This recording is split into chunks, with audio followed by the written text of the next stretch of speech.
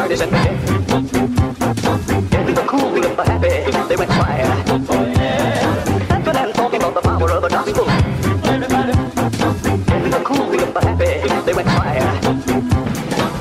Welcome to the You Are Not So Smart podcast, episode 63.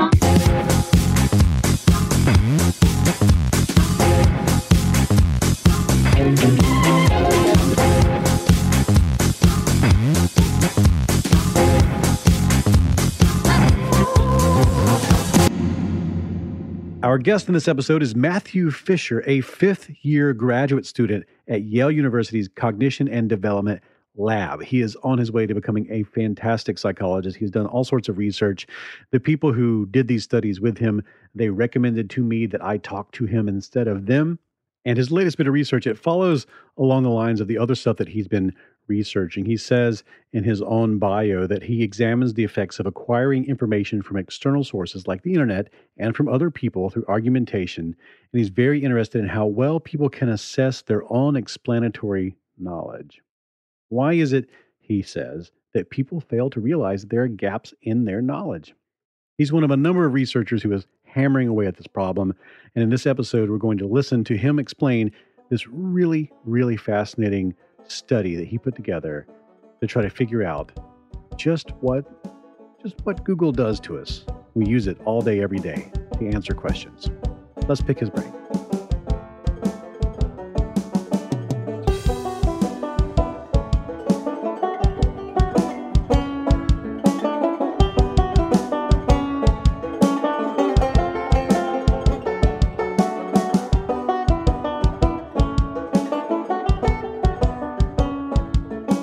So you mentioned early on in the paper that human beings use a variety of cognitive tools to make our lives easier. I think that's sort of a framing that maybe some people will go, oh, what are you talking about? Well, what are some examples of those cognitive tools? Yeah, so we actually start, and maybe it's easier to start with physical tools, and we can think how they extend our physical abilities. So in the paper we talk about, for example, a baseball glove. So you can think of a baseball glove as just an enhanced hand. You know, it's specifically crafted for a particular goal.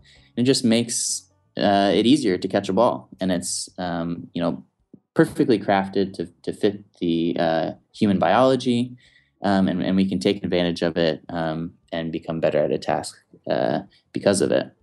And so similarly, there are cognitive tools. So these have, been around for millennia. So you can think of writing as a cognitive tool. So without it, if I want to remember something, I need to store that internally. I need to take whatever fact I'm trying to hang on to and actually spend the mental energy to hang on to that piece of information.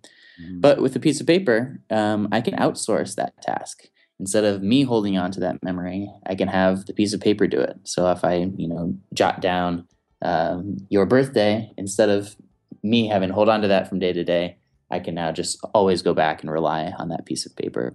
Mm-hmm. So with that broad definition of, what a cognitive tool is, we can see that they're all over our environment, and that, a lot of what culture is sort of building these up and making us more and more efficient at the things we're trying to accomplish. Mm-hmm. Yeah, and it's really neat because your research taps into something that thinkers have been thinking about for a long time. I know that, even the Greek philosophers, some of them were like, we shouldn't have scrolls because scrolls externalize our knowledge and that makes us dumb. And calculators, I even when I was a kid, I remember old people being like, yeah, back in my day, we didn't have calculators. And like, that's well, right. that sucked for you because these are very useful. And and that's sort of what your research is definitely tapping into something when you think about these external tools. I mean, I know that there's a great book by Daniel Dennett called Intuition Poems, where he talks about, you were saying language. He was saying, a metaphor is a cognitive tool. And there's some like bigger ones in philosophy, like, thought experiments, the Chinese room, stuff like that. But one of the things that I think that is a extremely useful cognitive tool that that we use. Every single person uses this and doesn't realize that it's a thing. And it's sort of an extension of like what photo albums are. Anything like that where you store information that queues up your memories is an interdependent memory system you write about. But other human beings are also part of our interdependent memory systems that we use every day. One of those things is a transactive memory system. What is that? Yeah. So, along the same line as a piece of paper, we're outsourcing this knowledge to a piece of paper. We can create sort of intricate systems of memory with other people. So the term that's been used to describe these sorts of systems is transactive memory. So one really easy to understand example would be an old married couple trying to recount a story from around the time they first met. So you can imagine that on their own, if you were, to interrogate them one-on-one, they may each have a pretty difficult time fleshing out the details of the story and coming up with the, complete narrative. But you see this interesting thing where if you ask them together, hey, what happened on that day back then? What ends up happening is that one person can remember one part, and it sort of cues the memory of another and of the other, and they end up kind of cueing each other back and forth, and this dynamic process emerges where the story that they're able to recall is much richer than the sum of the individual parts. Mm-hmm. And so in these sorts of memory systems, it's important to know not only what you have stored internally, but you need to know where to go to find out the information you need. So, you can think of this at a broader, like societal scale, in what some people have called the division of cognitive labor. So, the idea is that each of us are responsible for a particular area of knowledge, and then we're sort of interconnected in this web of ideas to help each other accomplish our goals. So you see this in science a lot. So if I'm, in a biology lab, I need to be, trusting the work of the chemists and the statisticians and the physicists, and kind of together, even though maybe I personally can't understand all of the knowledge in each of those domains, I know who knows what, and I can rely on them. And so these two ideas, transactive memory and the division of cognitive labor, just show how dependent we are on other people to fill in the gaps in our own knowledge and sort of help us work around areas where we might not know how something works. That's so cool, because like a lot of the best, scientists who really put out a lot of papers and put out a lot of material, they often find a buddy in the world in their silo, and they bounce ideas back and forth with each other. And you find they either they write books together or they write papers together. And I always think of them as being like old couples, like Kahneman and Tversky and stuff like that. I just interviewed Lee Ross, and Ross and Nisbet did a billion things together, and I think of that. I can only imagine the weird big cloud of knowledge they share, and they're not exactly sure who knows what, but they know they're aware of that cloud of info. And it's also a crazy thing that when you think of a scientist, you think of a person who knows everything, like Doc and like Marty McFly and Doc Brown. You think of Doc Brown, like what was he a scientist of? I'm not, he just is a scientist of some kind. Right. But when you really get to know scientists, you realize that they're usually extremely specialized in one thing and then know almost nothing about anything else. Yeah, but I think our main point is that even though they may not know, the intricacies of those other areas of knowledge, they often are well connected with people who do, and right. that's what's matter. That is what matters. Yeah. Yeah, it's always so great to ask person in one silo about another silo, and they'll say, well, I don't know that, but here's 16 people you can contact, and they're just so used to that being part of how they interact with the world that they push that onto you. I always think that's so neat. And so talking about this transactive memory system, one of the most interesting features of it is that though you have a feeling that you know stuff and you share a bank of knowledge with either one person, like in a marriage, or with lots of people, like in a scientific discipline, there's an intuition that you know it, but you don't always know exactly how much of what you think you know is in your head or is going to require pinging other people inside that system. And that seems to be the leap you're making into the technological version of this. Am I on the right path? Yeah, that's right. So those are sort of the two main ideas we were interested in. So first is that the internet can serve as a transactive memory partner. So just in the way as I was describing, how we rely on others for to fill in information, we can do that with the internet to just a much greater extent. Mm-hmm. So in a certain way, the internet can serve as the ideal memory partner. So it's fast, it's accurate for the most part, and it's always available. It's always awake, always ready, always willing to answer your question. It's in your pocket. Yep. And, it's always there. Yeah. Exactly. And it doesn't have to, and you have very little responsibility to it. So it's not asking you back for questions. It's just this one-way interaction where we can sort of depend on its knowledge to fill in our own. And so the second idea we wanted to test was, to what degree does the boundary between the externally stored knowledge and our own internal knowledge get blurred? So we started to think that we've become so reliant on these other forms, or these other this outsourced knowledge, that perhaps we're underestimating just how reliant we are. And we may be assuming that the knowledge we have access to is actually our own, and it'll lead us to think we know more than we actually do. And so that's what we wanted to test in our paper. Okay, so let's get this all on the table.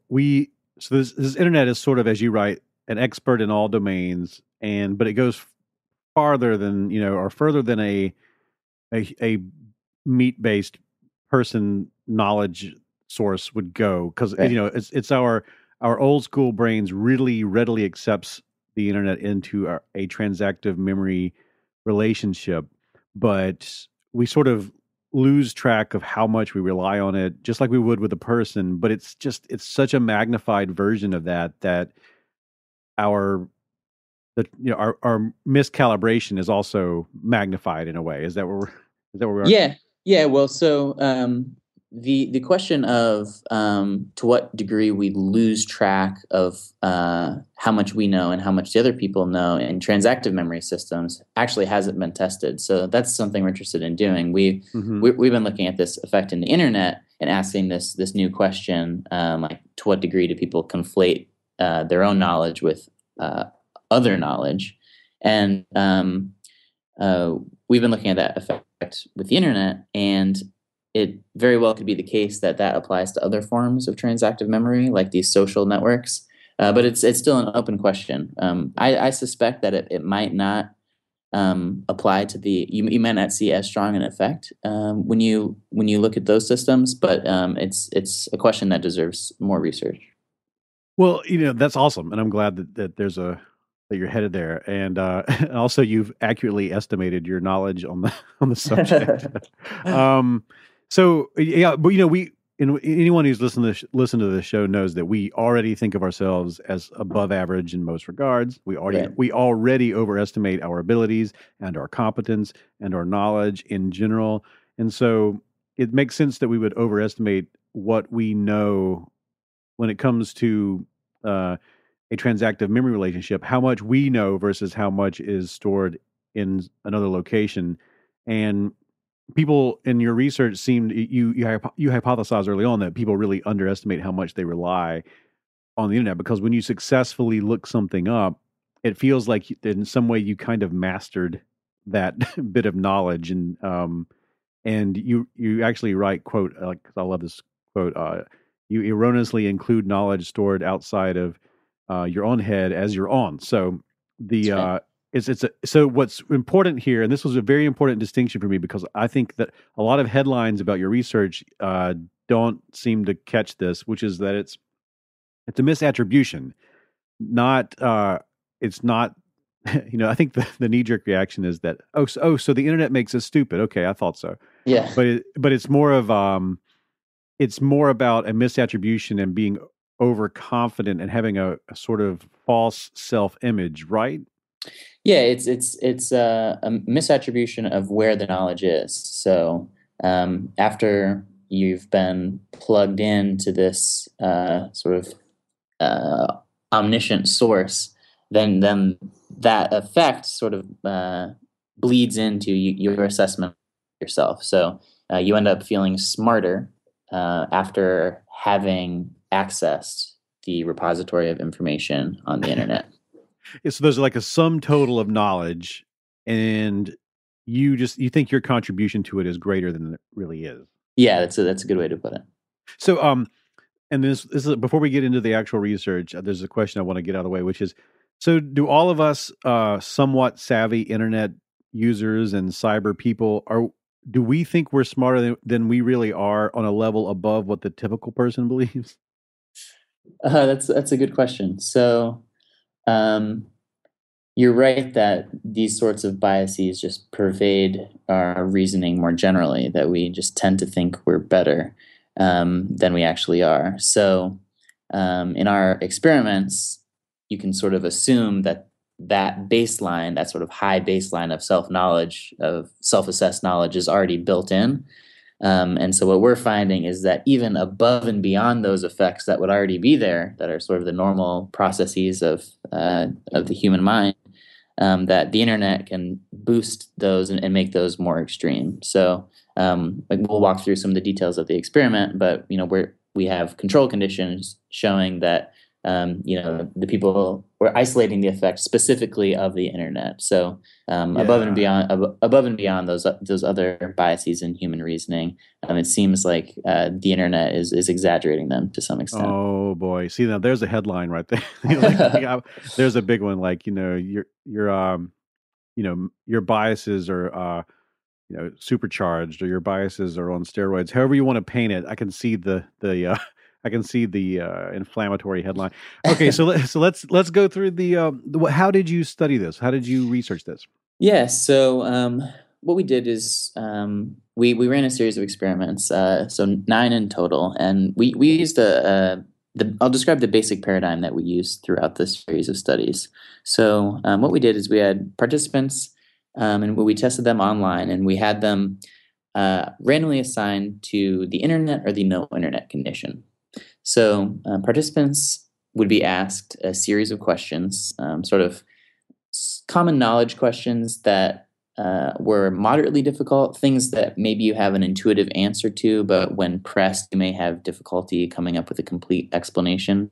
So we would ask participants things like, why are there phases of the moon? How is glass made? Why are there dimples on a golf ball? And participants in the internet condition were asked to go find the answer to that question online and then report back to us the URL that they found most helpful. And then in one version, participants in the no internet condition were told the actual answers to the question just directly in the experiment. So what we did is we took the information from the URL that participants found most helpful, and we just provided it directly to participants in the no internet condition. So what's neat about this setup is that participants in both conditions are seeing the exact same information. It's just in one case, participants are using the internet to go look it up, and in the other case, participants are just being provided with it directly. So what kind of questions and information are we talking about? Yeah, so the things like the sort of questions that have an intuitive appeal, but you can't completely answer. So how is glass made? Why are there phases to the moon? Things like that. Okay. And so this was just the induction phase of the experiment. So this is just getting participants to either be used to finding things online or not. And so after the induction phase, we then had all participants complete the self-assessment phase. So this was when participants told us, this was our way of getting them to tell us how much they think they know. And what we did here is we asked them a series of questions totally unrelated to the questions that they had learned about previously. So we asked participants to rate how well they could answer questions about things like health or history or pop culture, things that were just very different from the things they had looked up before. And what we ended up finding is that after having searched the internet, participants rated their ability to answer these unrelated questions higher than the participants who had been just given the information directly and not used the internet to look it up. Now, this is wild stuff, man. That is so crazy. Because some of the questions, like you have in your paper, like why are there more Atlantic hurricanes in August and instead of September, or August and September? And the idea that I would think I could answer that question after searching the internet a little bit on something completely unrelated is really bonkers concept to me. Yeah. So the way we phrase those questions, so we would give them a sort of sample of questions from a particular domain. So one of the areas that we asked them to assess was questions about the weather. So we would say, like the hurricane question, we would then ask them, how do tornadoes form? Why are cloudy nights warmer?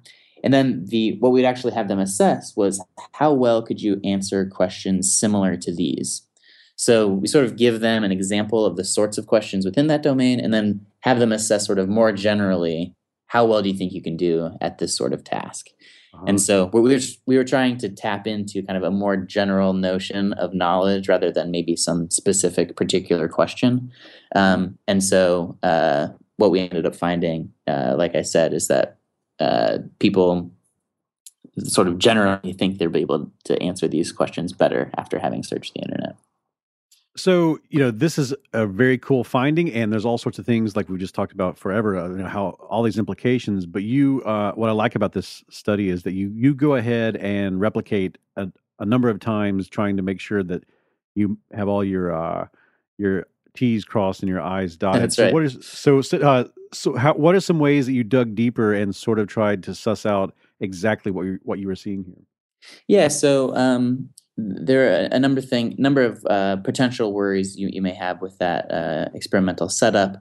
So things like participants spending more time in the internet condition and maybe just thinking about these questions for longer makes you feel smarter. So we ran an experiment controlling for the amount of time participants took on the task in each condition.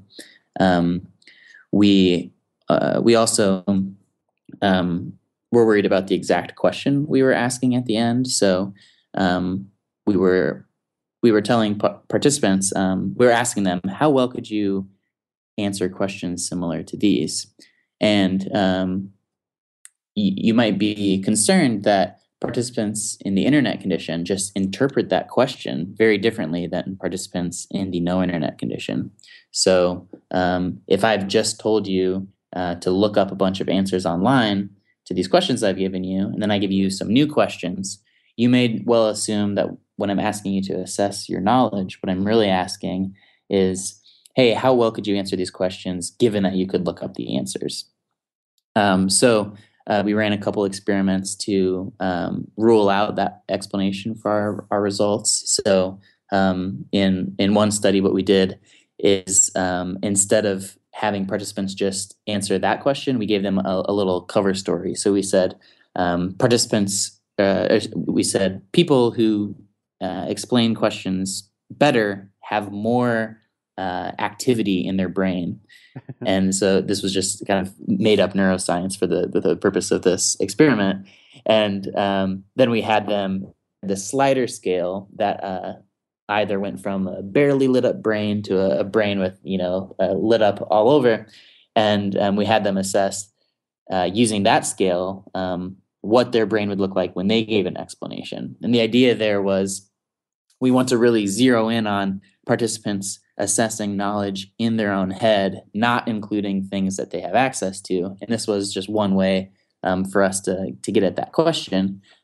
We also took a more straightforward approach in a follow-up experiment where we just included in the instructions how well could you answer questions similar to these without using any outside sources.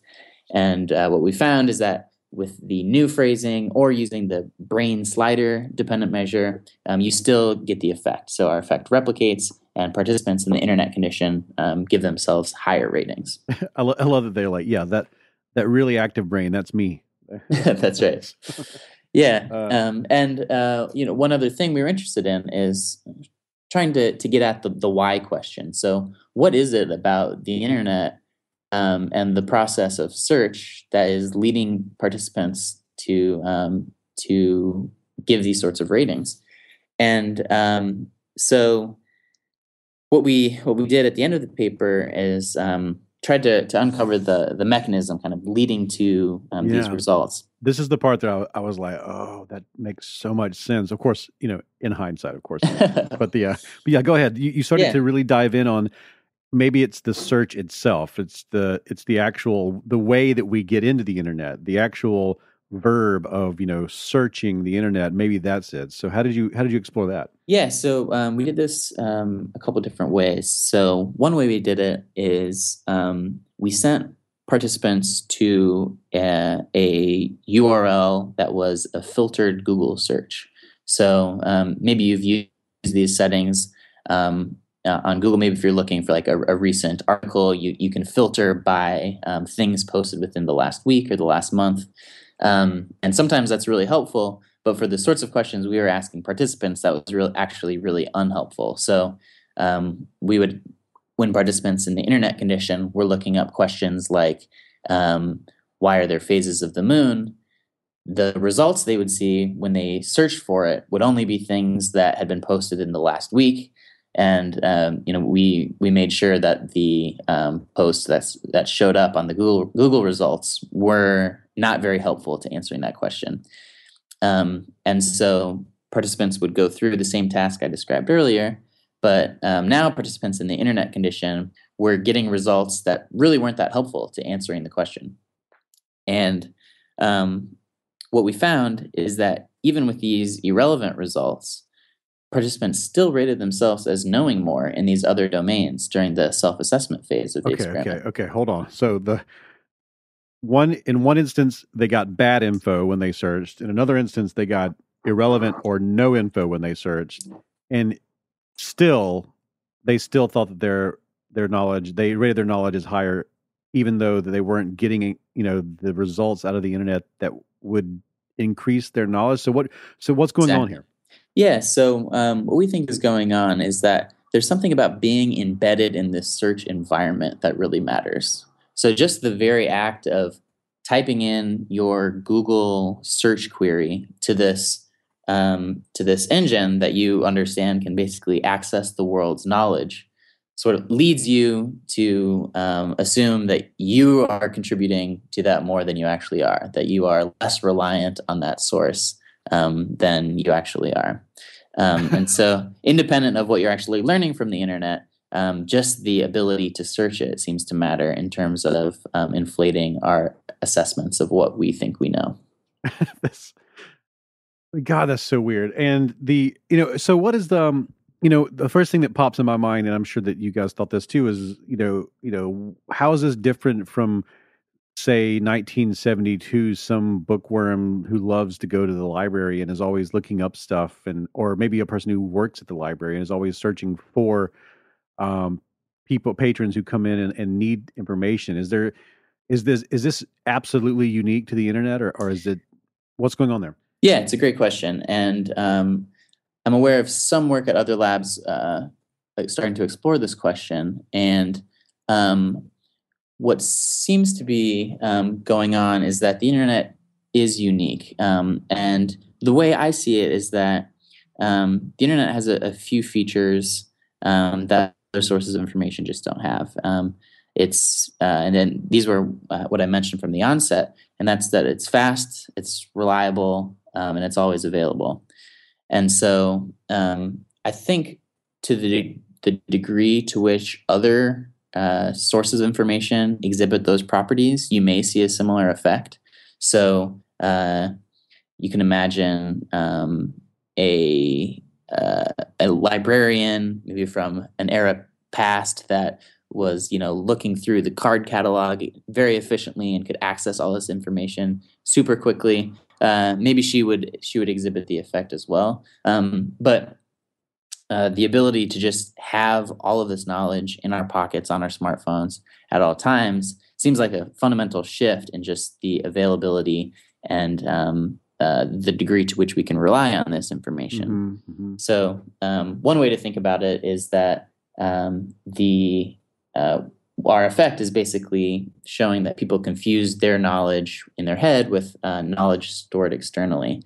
And so to the extent that you can make that external knowledge feel more like your own, then you're more likely to see this effect. So while encyclopedia in the basement is accessible, it doesn't feel like it's accessible in the same way that Wikipedia is, for example.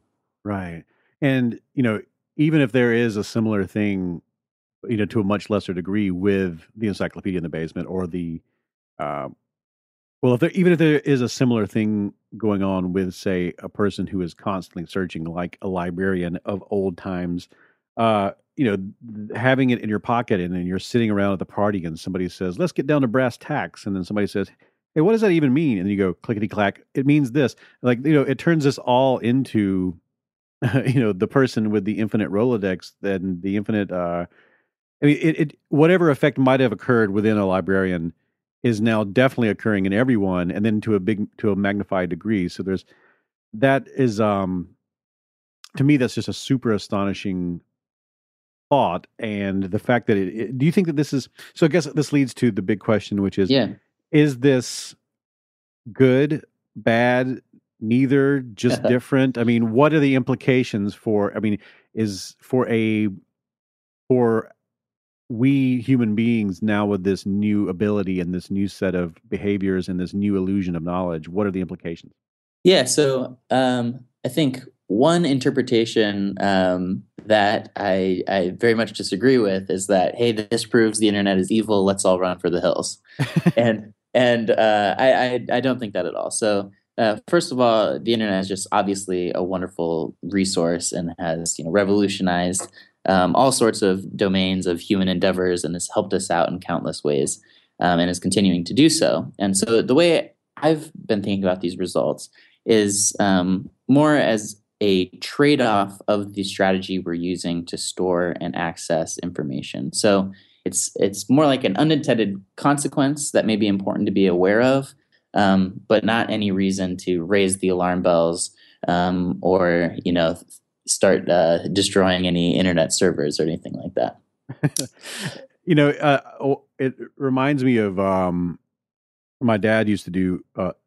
He was an electrical contractor. I used to do work on construction jobs with him, and everyone always was very aware in that world that when you start to project into the future how long a project will take, you always grossly, underestimate how much time it's going to take to do something. Yeah. And so they actually will, knowing that's true, they would put into their quotes and their blueprints and their plans an extra amount of money that a project would need, an extra amount of time it would need, just to make up for the fact that they knew that human beings were bad at that, and they just intuitively understood it. Yeah. And I think that's really cool. They just sort of banked on the fact that they were going to underestimate. And in the paper, you sort of sum up talking about one thing that might happen here is people might unwittingly exaggerate how much work they can do from one situation to the next intellectually, or or maybe how much work it will take, or how much research it will take to come to a certain level to be competent in something, or a project, or a research paper, or a book, or whatever. It really reminds me of the other thing. And it seems like since we just got this, I mean, relatively speaking, we aren't really yet doing that thing that contractors do where they factor in the extra time because they know that they're underestimating. And it seems Yeah. to me that maybe there's a space here and your work is going to help. At a certain point, we will acknowledge that we're overestimating our knowledge and we will maybe factor that into things. Am I sort of in the right world here? Yeah. So I think one way to think about it is that if I think I know how to answer these questions about the weather, but I actually don't, for much of our everyday life, that may not matter because of how pervasive the internet has become. So let's say I go around thinking I know how tornadoes form when I actually don't. And at some point, I actually need to produce that information for some purpose. Then, if I realize, hey, what was that answer again? Maybe I don't actually know it. I can just pull it up within seconds and I know the answer. So I think for much of the work that we would need to do, this may not be a serious problem just because the internet is available to us and we can rely on it. But I think it does become problematic in some instances. So I think there are domains of thought or domains of knowledge where it actually is good to know how much do I myself know about this topic independent of my reliance on other sources of information. Right. So if you're the president or or you're in a situation where your decisions really impact a lot of people, it would be good to know exactly how much you don't know. Yeah, that is true. And I think although even in really important situations, if you think about this is less important than a president, but you can think about a surgeon performing an important surgery. It's often in those cases that we in a sense guarantee that the resources that person needs are around him and accessible. So he has other doctors that know certain things. He has an iPad there that can look up what to do in certain situations. And so when the stakes are raised, I think we're aware of that, and so we put in the environment the tools that people need to succeed. But independent of those sorts of situations, one area where I've been thinking this could be a problem is in the political domain, for example. So if I'm going to vote on a particular issue or for a particular candidate, it seems like it's important in that situation for me to know how much do I understand about the issues at hand, independent of my of the internet or other sources. So I think this work is suggesting that in a situation like that, people may often feel like they're experts in a particular topic, when in fact they just can access information that helps them think about it in a deeper way.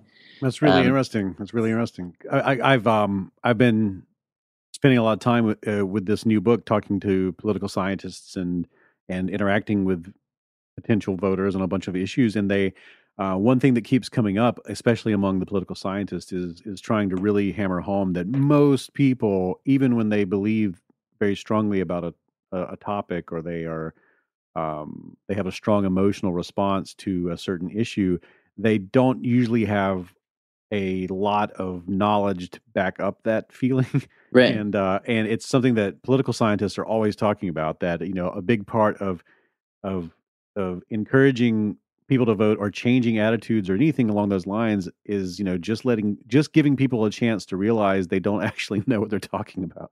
Yeah, I think that's true. And I think the internet is only going to make that harder, because even though they may not know how to articulate their position when forced to, they certainly will be able to Google it and find someone who can, and so Okay. they can sort of fill in their knowledge. Now this is going to be my last question. This was going to be my last question, and it still will be, but you segued perfectly into it for me, which is I could not stop everywhere throughout your paper. I was thinking, especially the part where you talk about how people see the internet as sort of the most ultimate, sage, Right. the internet is our digital Gandalf. So where does confirmation bias fit into all this? Because when you have search, you can confirm everything. So how does that fit into what you're researching?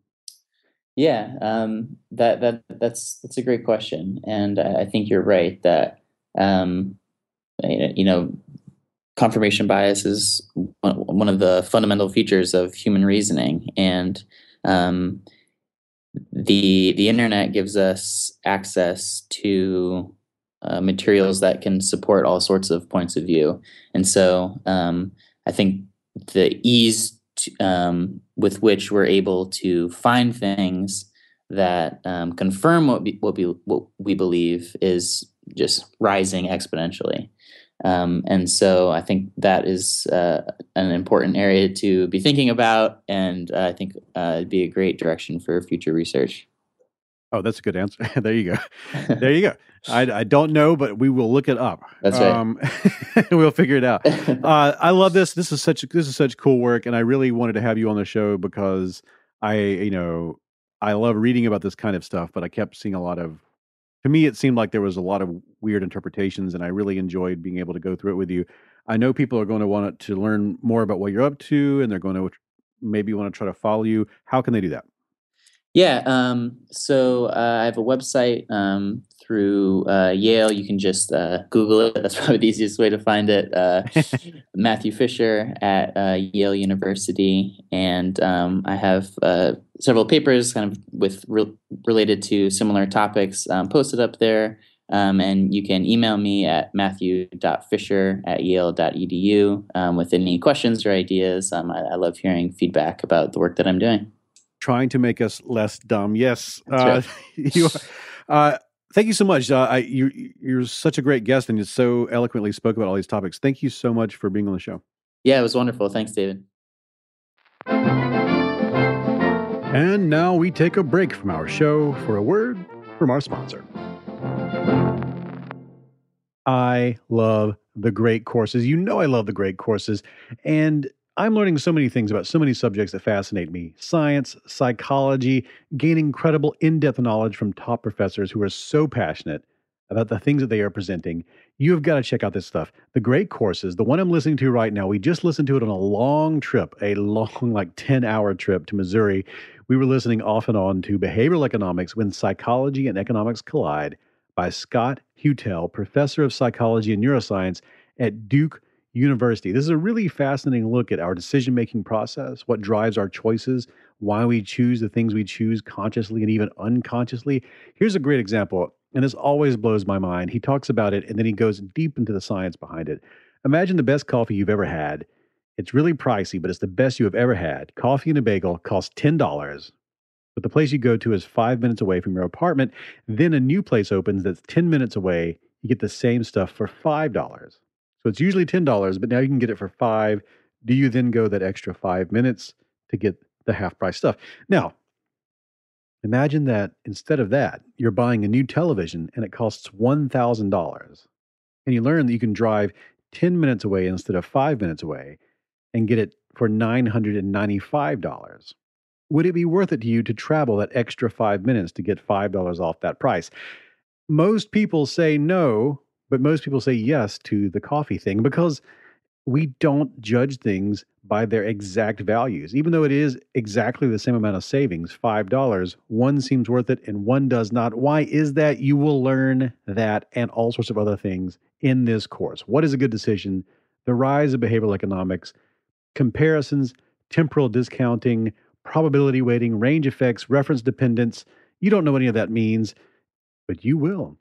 After you take one of these great courses, put it in your vehicle and listen to it all day, or watch it on a DVD, or get digital streaming, or watch it on an app, or watch it at work in a little window on your computer, you can do that with 500 different subjects. And it's not just YouTube videos. These are professionally made videos with super smart people who have been vetted. And it's a whole course. It's lots of videos. It's not just one or two. It's this giant range of courses. In fact, this one that I'm talking about is 24 different lessons. Oh, it's so good. I can't speak highly enough about the great courses. They are giving my listeners a great offer so you can get a course right now, today. Order from 8 of their best-selling courses, including behavioral economics, at up to 80% off the original price, only available for a limited time, so you have to order it right now. Go to thegreatcourses.com/smart. To get that whole offer that I just told you about, go to thegreatcourses.com/smart. And now we return to our program.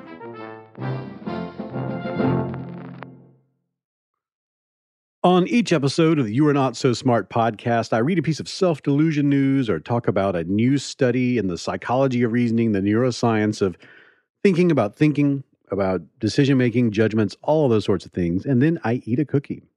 In this episode, we are discussing new research that suggests that Facebook keeps teenagers, and maybe the rest of us too, in a state of constant stress. This comes from the American Association for the Advancement of Science. They have this website where they put out press releases, and science journalists use this website a lot. It's called Eureka Alert. And this headline reads, "Liking on Facebook good for teen stress, but being liked, not so much." And the subhead reads, "Teens who have more than 300 Facebook friends have higher levels of cortisol, the stress hormone."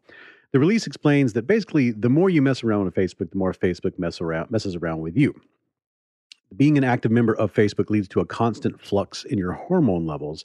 And this team, led by Sonia Lupien, found that having more than 300 friends on Facebook increased the levels of cortisol in the study's subjects. But the more those subjects then later liked what those friends on Facebook wrote, and the more they acted as though they supported those friends' posts and overall opinions and attitudes, the lower those levels then became. At first glance, it seems to suggest that just being on Facebook kind of establishes a new baseline of icky feelings, and then interacting with Facebook diminishes those feelings. The study used subjects ages 12 to 17, and the researchers said they believed people in that age range who have way more than 300 friends will likely experience even greater stress. This comes from a new field called cyber psychology, by the way. A really cool new field in science where psychologists use social media to explore the human brain in ways that we've never been able to do before, to explore human behavior, not just social media, but all internet stuff. And this particular study reminds me a lot of when I was a smoker. You know, when you smoke, you begin to believe that smoking is what lowers your stress, that smoking itself is a stress reducer. But really, smoking introduces a stressor into your life that you then reduce through smoking. It's the sickness and the cure. And this really reminded me of that. It seems to suggest that Facebook has a similar effect, that Facebook in general raises your level of cortisol because it raises your stress about life and your relationships and stuff. But then you have to use Facebook to then lower that stress back down again. So in a way, it is also the sickness and the cure if you wanted to frame it that way. As always, remember, this is just one study. All research has to be replicated with an eye toward disconfirmation. But at the moment, this adds a single bit of evidence onto the pile of stuff we now know about how the internet affects our psychology and physiology. And if nothing else, we can definitely say that using Facebook and other social media does affect us in some way. Now, what starts with the letter C? Cookie starts with C. Let's think of other things that starts with C. Who cares about the other things? C is for cookie. That's good enough for me. On each C episode of is You Are for Not So cookie. Smart That's podcast, good I eat a enough cookie for baked from a me. recipe sent in by a C listener is for cookie. or a reader. And then that listener or reader receives a signed copy of the You Are Not So Smart book. Of course, I don't make the cookies.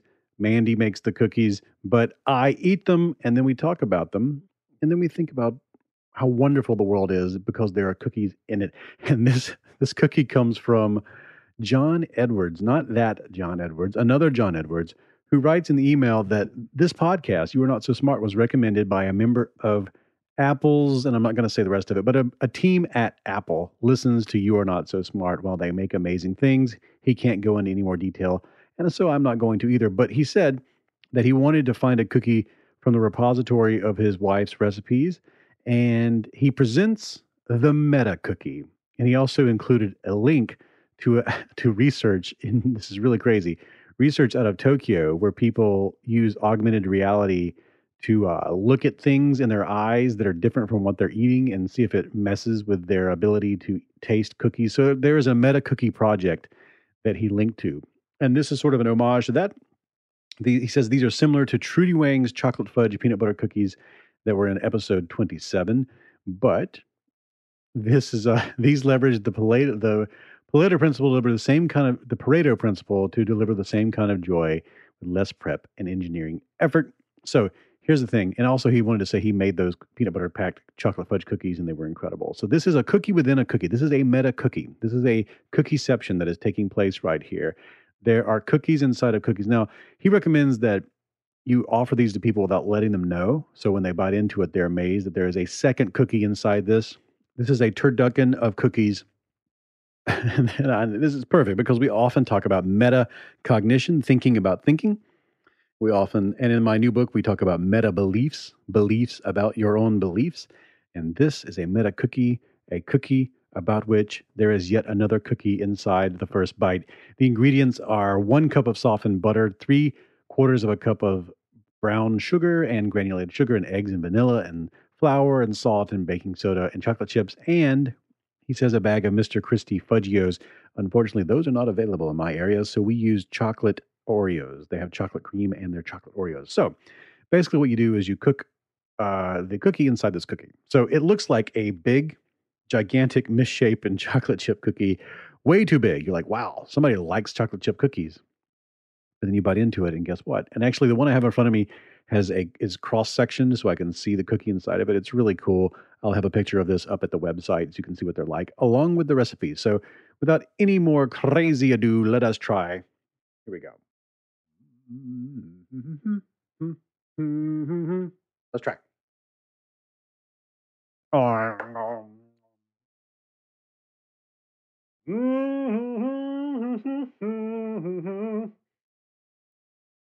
Down around that cookie at home. Whoa. Now this is too much. This is like what happens when an emperor has done everything and has desensitized, has become desensitized to pleasure and just says, bake a cookie in a cookie. You could never sell these. I mean, you could. What am I saying? You can make pizza with hot dogs as the crust, but they should sell these as like, instead of wheat-ease, these would be diabetes-ease. Oh boy. Yes, I feel like an emperor who can no longer feel pleasure. I'm like, yes, bring me a steak with a cheeseburger inside and have the cheeseburger meat and steak meat made from cows who've only eaten cheeseburgers inside of steaks. Yes, that will please me for one day. And also teach everyone named Paul in town how to do the moonwalk and have them do that for me tomorrow. I want to see that while I eat cookies inside of cookies. Make me cookies with cookies in them. Oh, John Edwards, this is delicious. I don't know where I would present this or when. It's too much. It's too much. One bite and I'm like, well, I'm done. I will never eat anything sweet for a week. But this would be great to bring to a party. But to eat, just mindlessly eat while watching Netflix, no. This is guaranteed to hurt you, but it's a good hurt. Oh, thank you so much, John. You wrote some nice things. We actually exchanged a couple emails over the Apple thing, and he thanked everyone here who makes this podcast, which is me and Amanda, for making us all a little smarter and humbler. And I try. Thank you so much, John. Your book is on the way. Ichi ni san shi. That is it for the You Are Not So Smart podcast. I would like to thank the patrons Chris Johnson, Ed Bright, Jerome, no last name, just Jerome, Ted Ladaris, Willow Ostler, Tal Atlas, Matt Warren, Ben Maxwell, Jerry Wells, Eo Otterskov. That is a really, really cool name. Vincent D. Warmerdam, Amber and Mark, Chris, Francis Lukesh, Adam Robinson, David Haberman, Tomek, Sebastian Zybel, Chad Hobby, Keeley, Kaczynski, John Perry III, Stefan, Alden Vaylor. I love you all. Thank you so much for what you've done. I will read more of your names in the next show. Thank you for listening to this. If you would like to learn more about the You Are Not So Smart podcast, get the show notes and everything, go to youarenotsosmart.com. This music you're listening to, that's Banjo Apocalypse. They're all throughout the show. The opening music is Clash by Caravan Palace. Head to boingboing.net for more great podcasts. Boing Boing has been supporting us for so long. And if you would like to learn more about the show, you can also go to Facebook. That's You Are Not So Smart at Facebook. And at Twitter, it is @NotSmartBlog. I am @David McCraney.